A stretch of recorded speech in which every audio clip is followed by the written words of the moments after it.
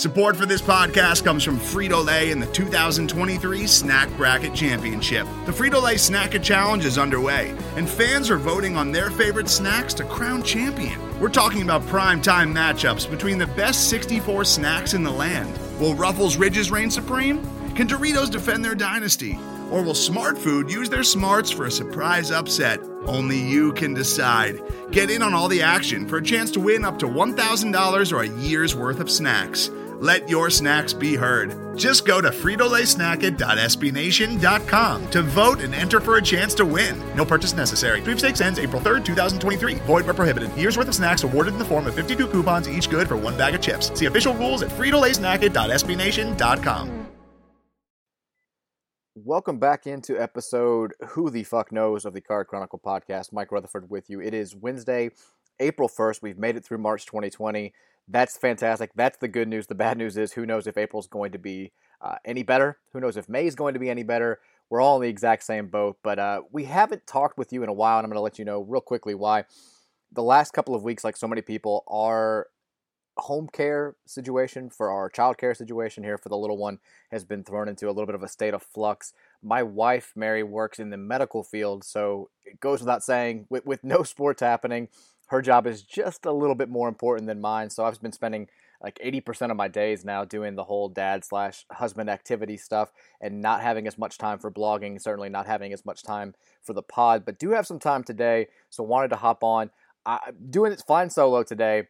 Danny actually has kind of the same situation going. His wife is an essential employee. She also works in the medical field, so he's been having to take care of his two little ones. It's way worse. I can't imagine what he's been dealing with two kids that are, I think, 6 and 3 running around and terrorizing him. But he's been in kind of the same boat, so it's been hard for us to get together. But gonna fly solo today. I'm not gonna make a habit of this because I think that podcasts and radio shows where it's just one dude or just one woman talking are typically bad. Some people can do it. Some people can do it really well. I cannot. I'm not one of those people. Back in the old radio show days, RIP, when John was out and I had to do the show by myself, I always felt like I was just struggling to get through, just swimming to get through. It's like if you're at a dinner party and only one person is talking, they can be pretty engaging for maybe 15 to 20 minutes, but at some point in that 3-hour dinner, you're going to get really, really annoyed of that person. And I feel like that's what always happens with podcasts or radio shows where it's just one guy talking. But for today, did want to hop on and just kind of update some of the recent Louisville sports happenings and answer some of your guys' questions. So it is just going to be me today. We had so much fun stuff planned for this month. It's, way down on the list of reasons why everything now sucks, but still for us, we had some cool partnerships in place. We had some cool March Madness stuff going on. I was going to bring Keith on to talk about spring football and some of the stuff that's been going on there. And now obviously all that has been blown to shit, but there is still some stuff happening in the world of Louisville athletics. Most of it is men's basketball related, but before we get to that, a couple of quick things that happened in the last 48 hours or so. Today, again, Wednesday, Dana Evans announced that she's coming back for her senior season. She had previously said that she was going to at least consider making an early jump to the WNBA. She'll be back. ACC Player of the Year in 2020, second-team All-American, with Sabrina Ionescu from Oregon now finally gone. She'll be one of the front runners, I would say. Dana will be to be National Player of the Year going into next season, so that'll be fun. Jeff Walsh should be loaded. And then nationally, I think the big story of the last 48 hours or so, outside of the scheme from HBO premiering and Will Wade looking like a son of a bitch, the spring sports athletes are going to have an extra year of eligibility. The NCAA officially voted for that a couple of days ago. They did not vote for the winter sports athletes to get an extra year of eligibility, so we won't get a 17th season of Ryan McMahon, but we could potentially get a couple of guys from the Louisville baseball team that was so highly thought of going into this year back for another year, maybe most notably Luke Smith of Fuck You fame from last year's College World Series. He has at least acknowledged on social media that he will now be considering coming back for an extra year. I think kind of the downer of it is draft-eligible juniors like Reed Detmers. He's, this doesn't mean a whole lot to him. He's probably still going to go to the Major League Baseball draft, and this is going to be the last we've seen of him. But still, good news for those athletes that we don't spend enough time talking about. They get an extra year. That was good. Before we take some of your questions, I'm going to talk a little bit about the Jay Scrubb situation on the basketball side of things.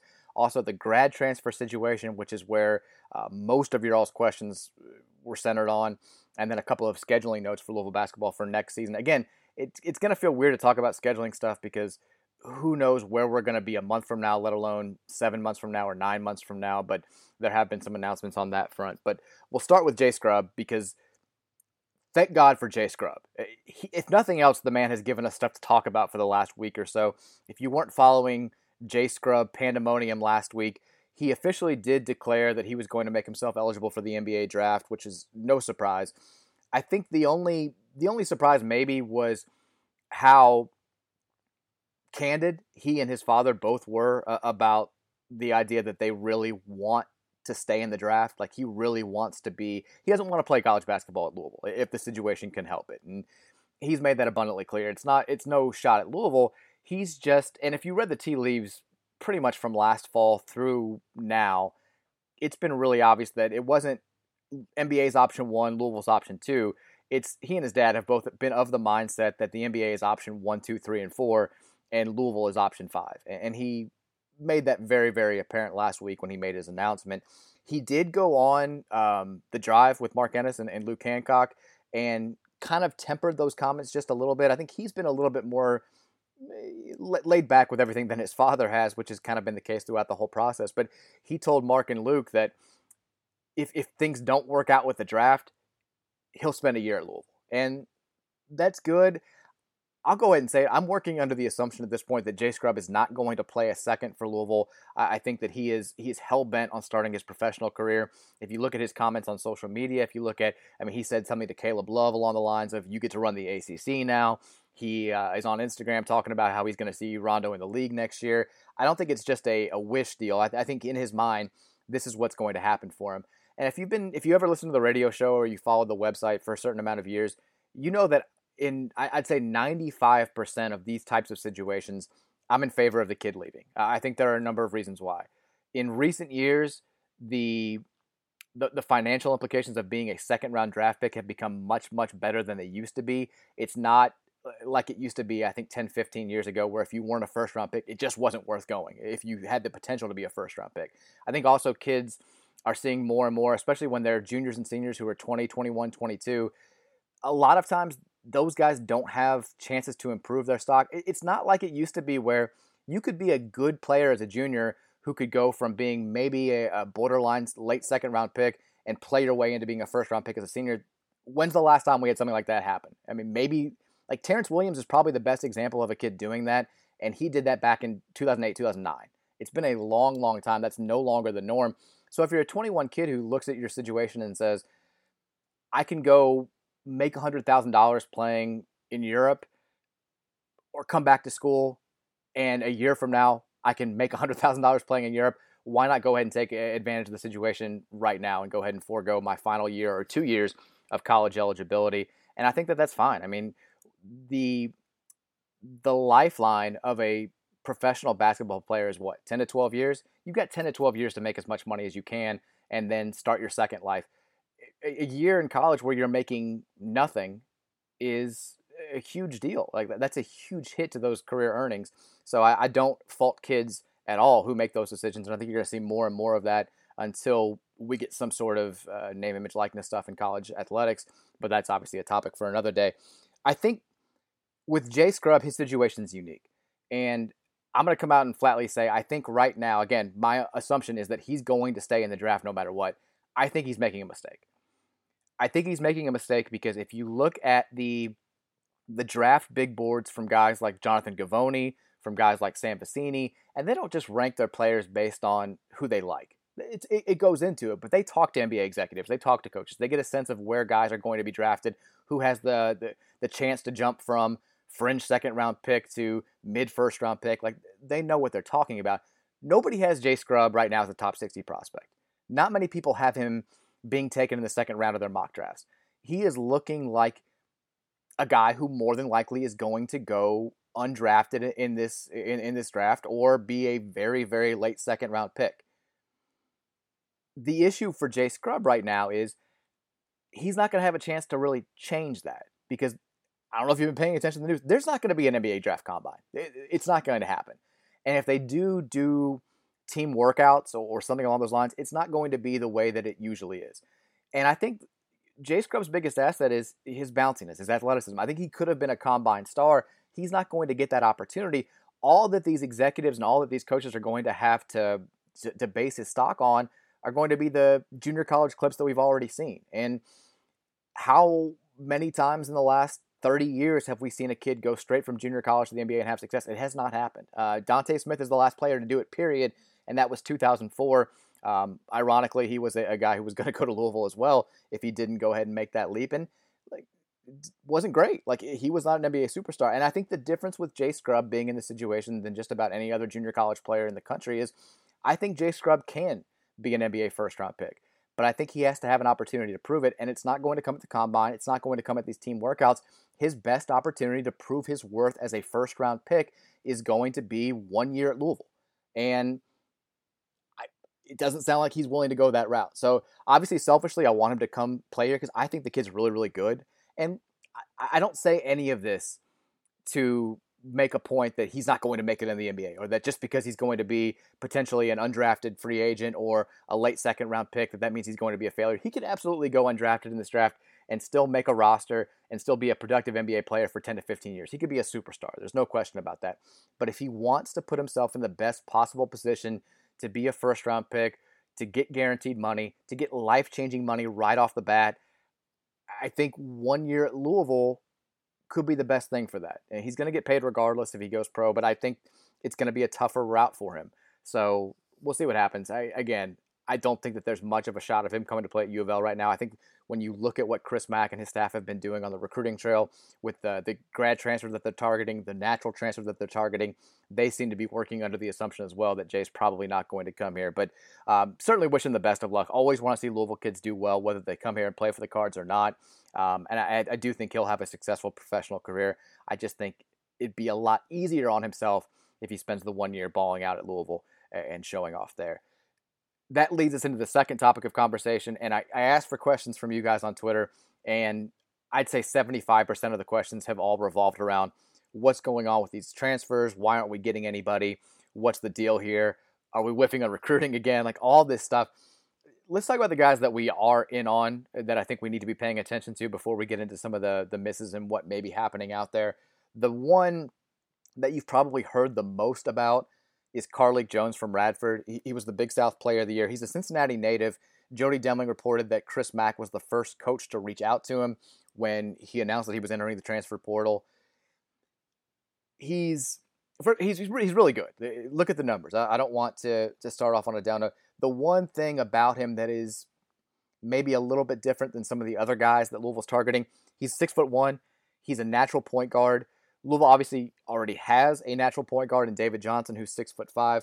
Jones, I guess, potentially could play off the ball, but that's not really his game. I think the other thing that stands out to me about Carlik Jones is the one knock on him, if you've paid attention to what people have been writing about him during his career at Radford, and my God, why would you? I assume you probably have not, but a lot of people have talked about the fact that he has a tendency of not being engaged defensively. And we've heard, how many times have we heard Chris Mack talk about this and stress that? And that would be an interesting dynamic if he came here.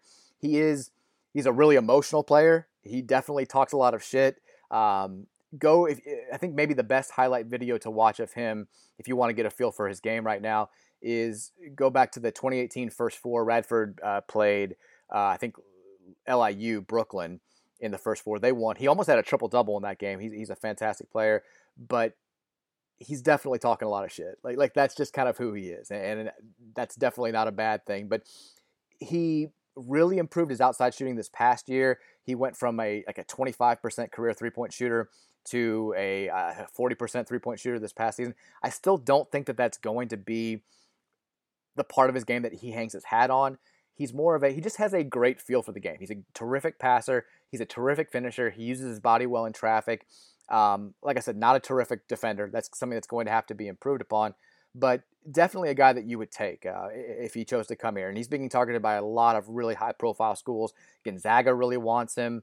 Some of the other, I think Gonzaga and Louisville seem to be the two schools that most people have talked about as being his front runners, but who the hell knows? Grad transfer scoop is even more difficult to get than normal recruit scoop, but he's the guy that a lot of people have been discussing as potentially the first grad transfer who could pop for Louisville. The second guy on the list, and I'll be transparent, this is the guy that I prefer. I think he would be the player who could potentially make the most difference for Louisville this coming season. Justin Turner from Bowling Green, I think, is a fantastic, fantastic player. If you read, and again, I'm sure you didn't, if you read the 25 players who will be heard from during championship week thing that I wrote, what was it, 3 weeks ago? It feels like it was 15 weeks ago.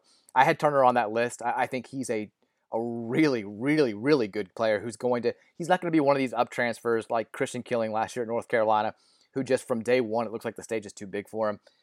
He can play off the ball. I think that's maybe, he fits into Louisville's current situation better than I think Carlik Jones does right now. He can play off of David Johnson tremendously because Turner's a really good outside shooter. He's a really good mid-range shooter. He's a fantastic free throw shooter, and he's good at getting to the line, but he's not a tremendous ball handler. He's not going to have to be if he comes here and plays in this system. We need 3-point shooting. If you look at the lineup that we're probably going to be trotting out there right now, like David Johnson, that's a weakness in his game that's going to have to get better. Sam Williamson, he was okay from beyond the arc last year, but certainly wouldn't say that was his strength.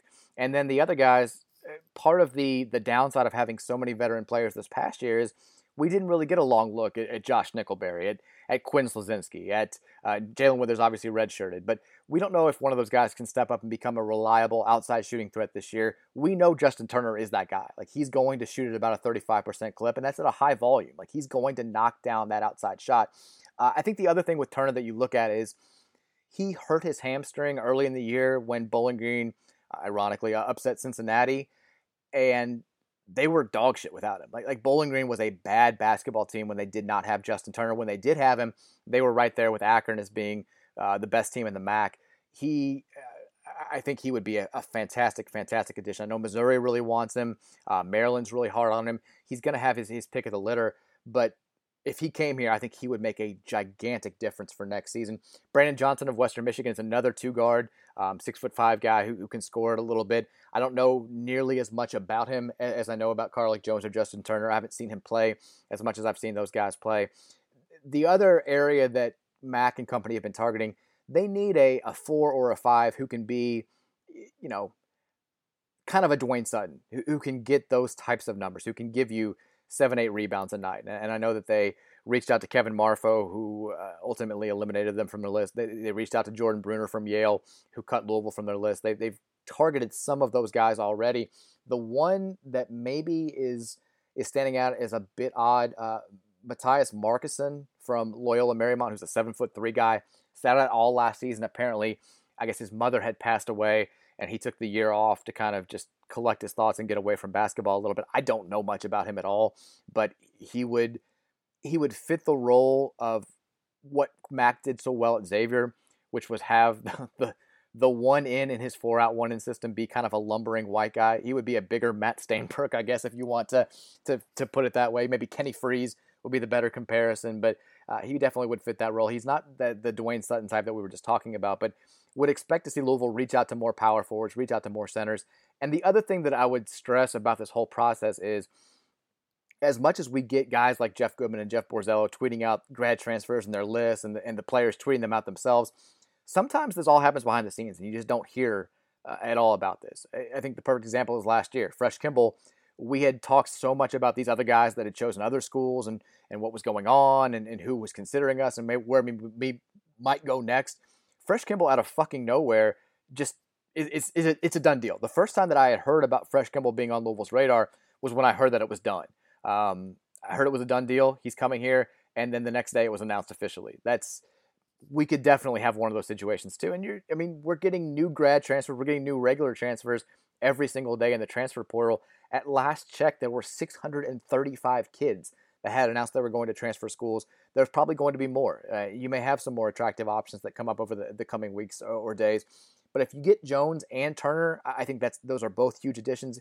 Turner, to me, again, I think is the bigger deal. Would love to put the full court press on him. He did say in an interview with Jeff Goodman last week that Chris Mack was the coach who was probably recruiting him the hardest, who was keeping in contact with him the most.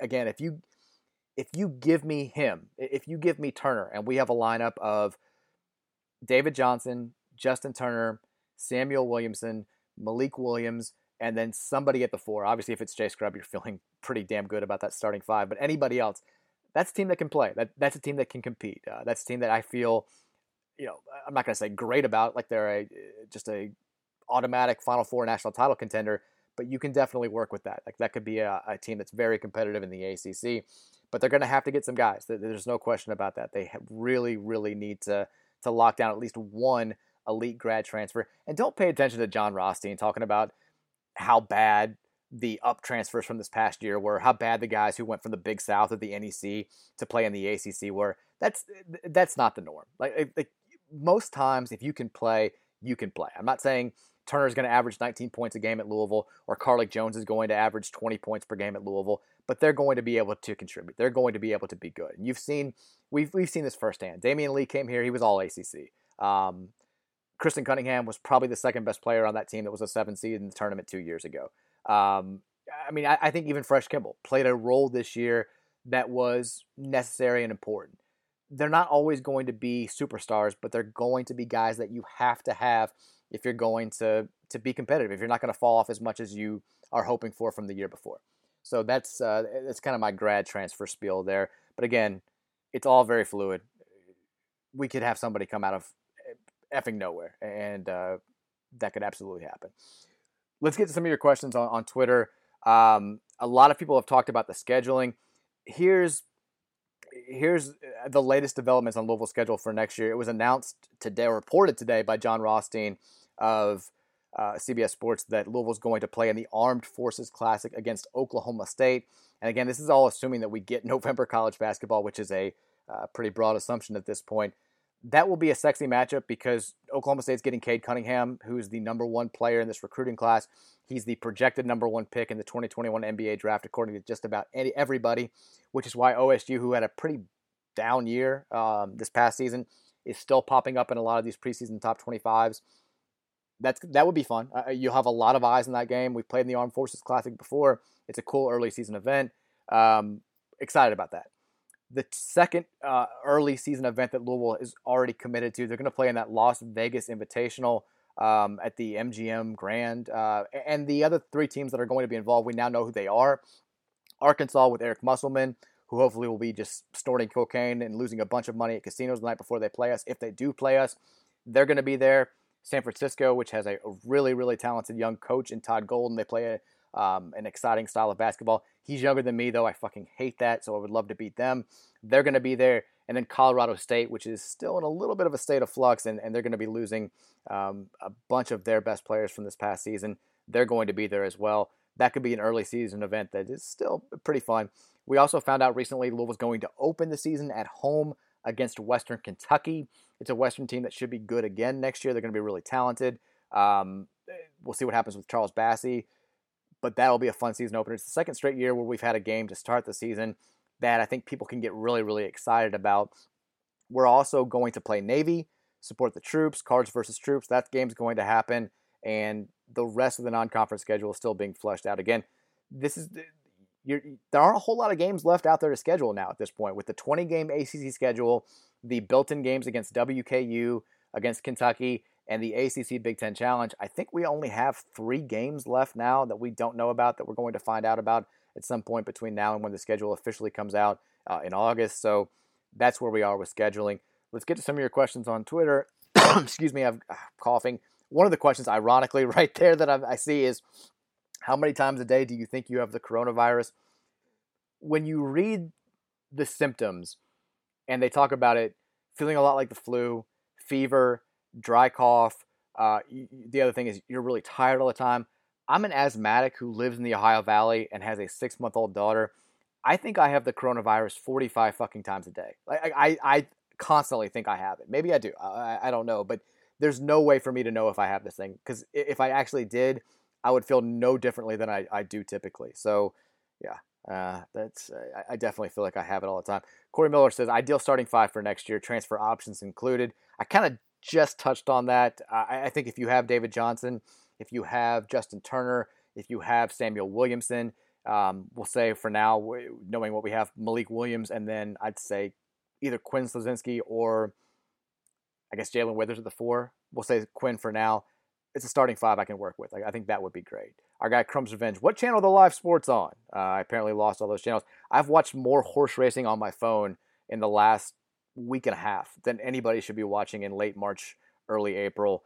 And I know Danny and I talked about it, I think, in the last podcast, but watching old Louisville games, I've done it a little bit. If it's on, whatever, I can't really get into it. It makes this whole thing hurt a little bit more for me.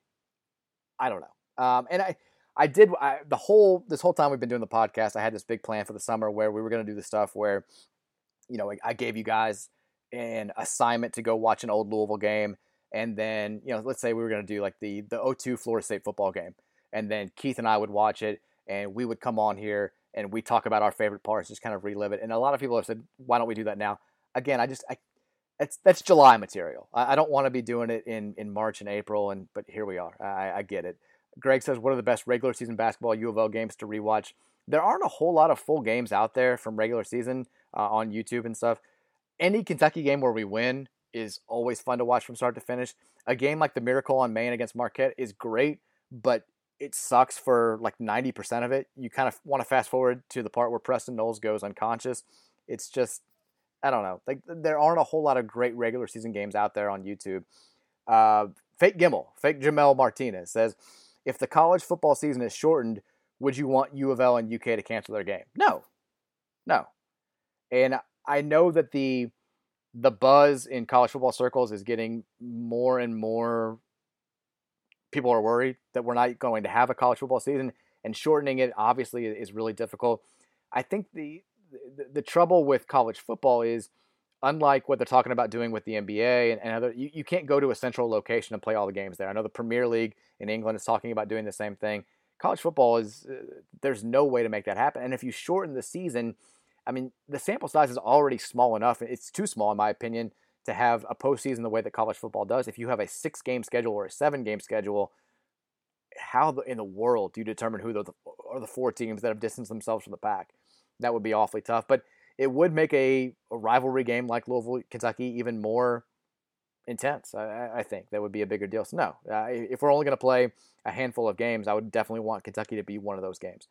Gil Bolberg says, which coach is most and least likely to be honored by their former school?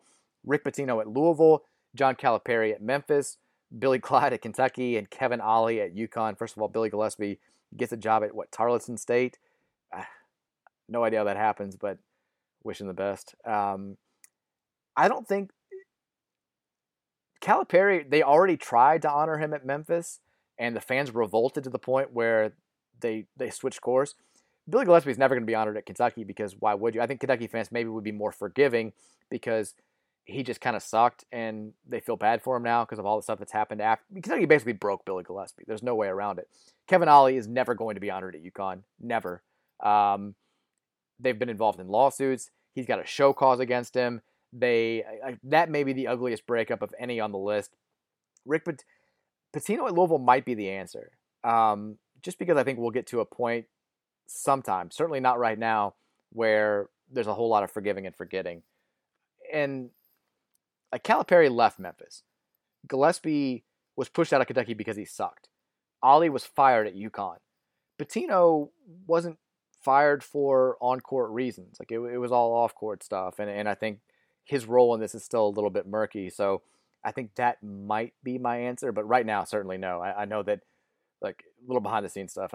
Pitino, he won't even come to Louisville to play Bellarmine at this point. So that's how firm he is in not wanting to play a game here. A lot of people have been asking if the recruiting struggles and transfer struggles are based on the NCAA stuff and the fear that Louisville might miss the tournament. Look, in a word, yes. There's no other way to put it.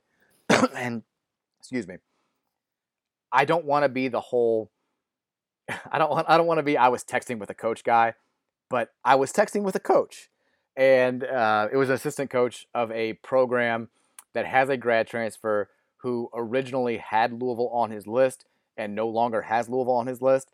And straight from this coach's phone, he said that his head coach had been told and had told this player that the word is there's an 80% chance that Louisville is going to be banned from the NCAA tournament in 2021. I have no idea where that number comes from.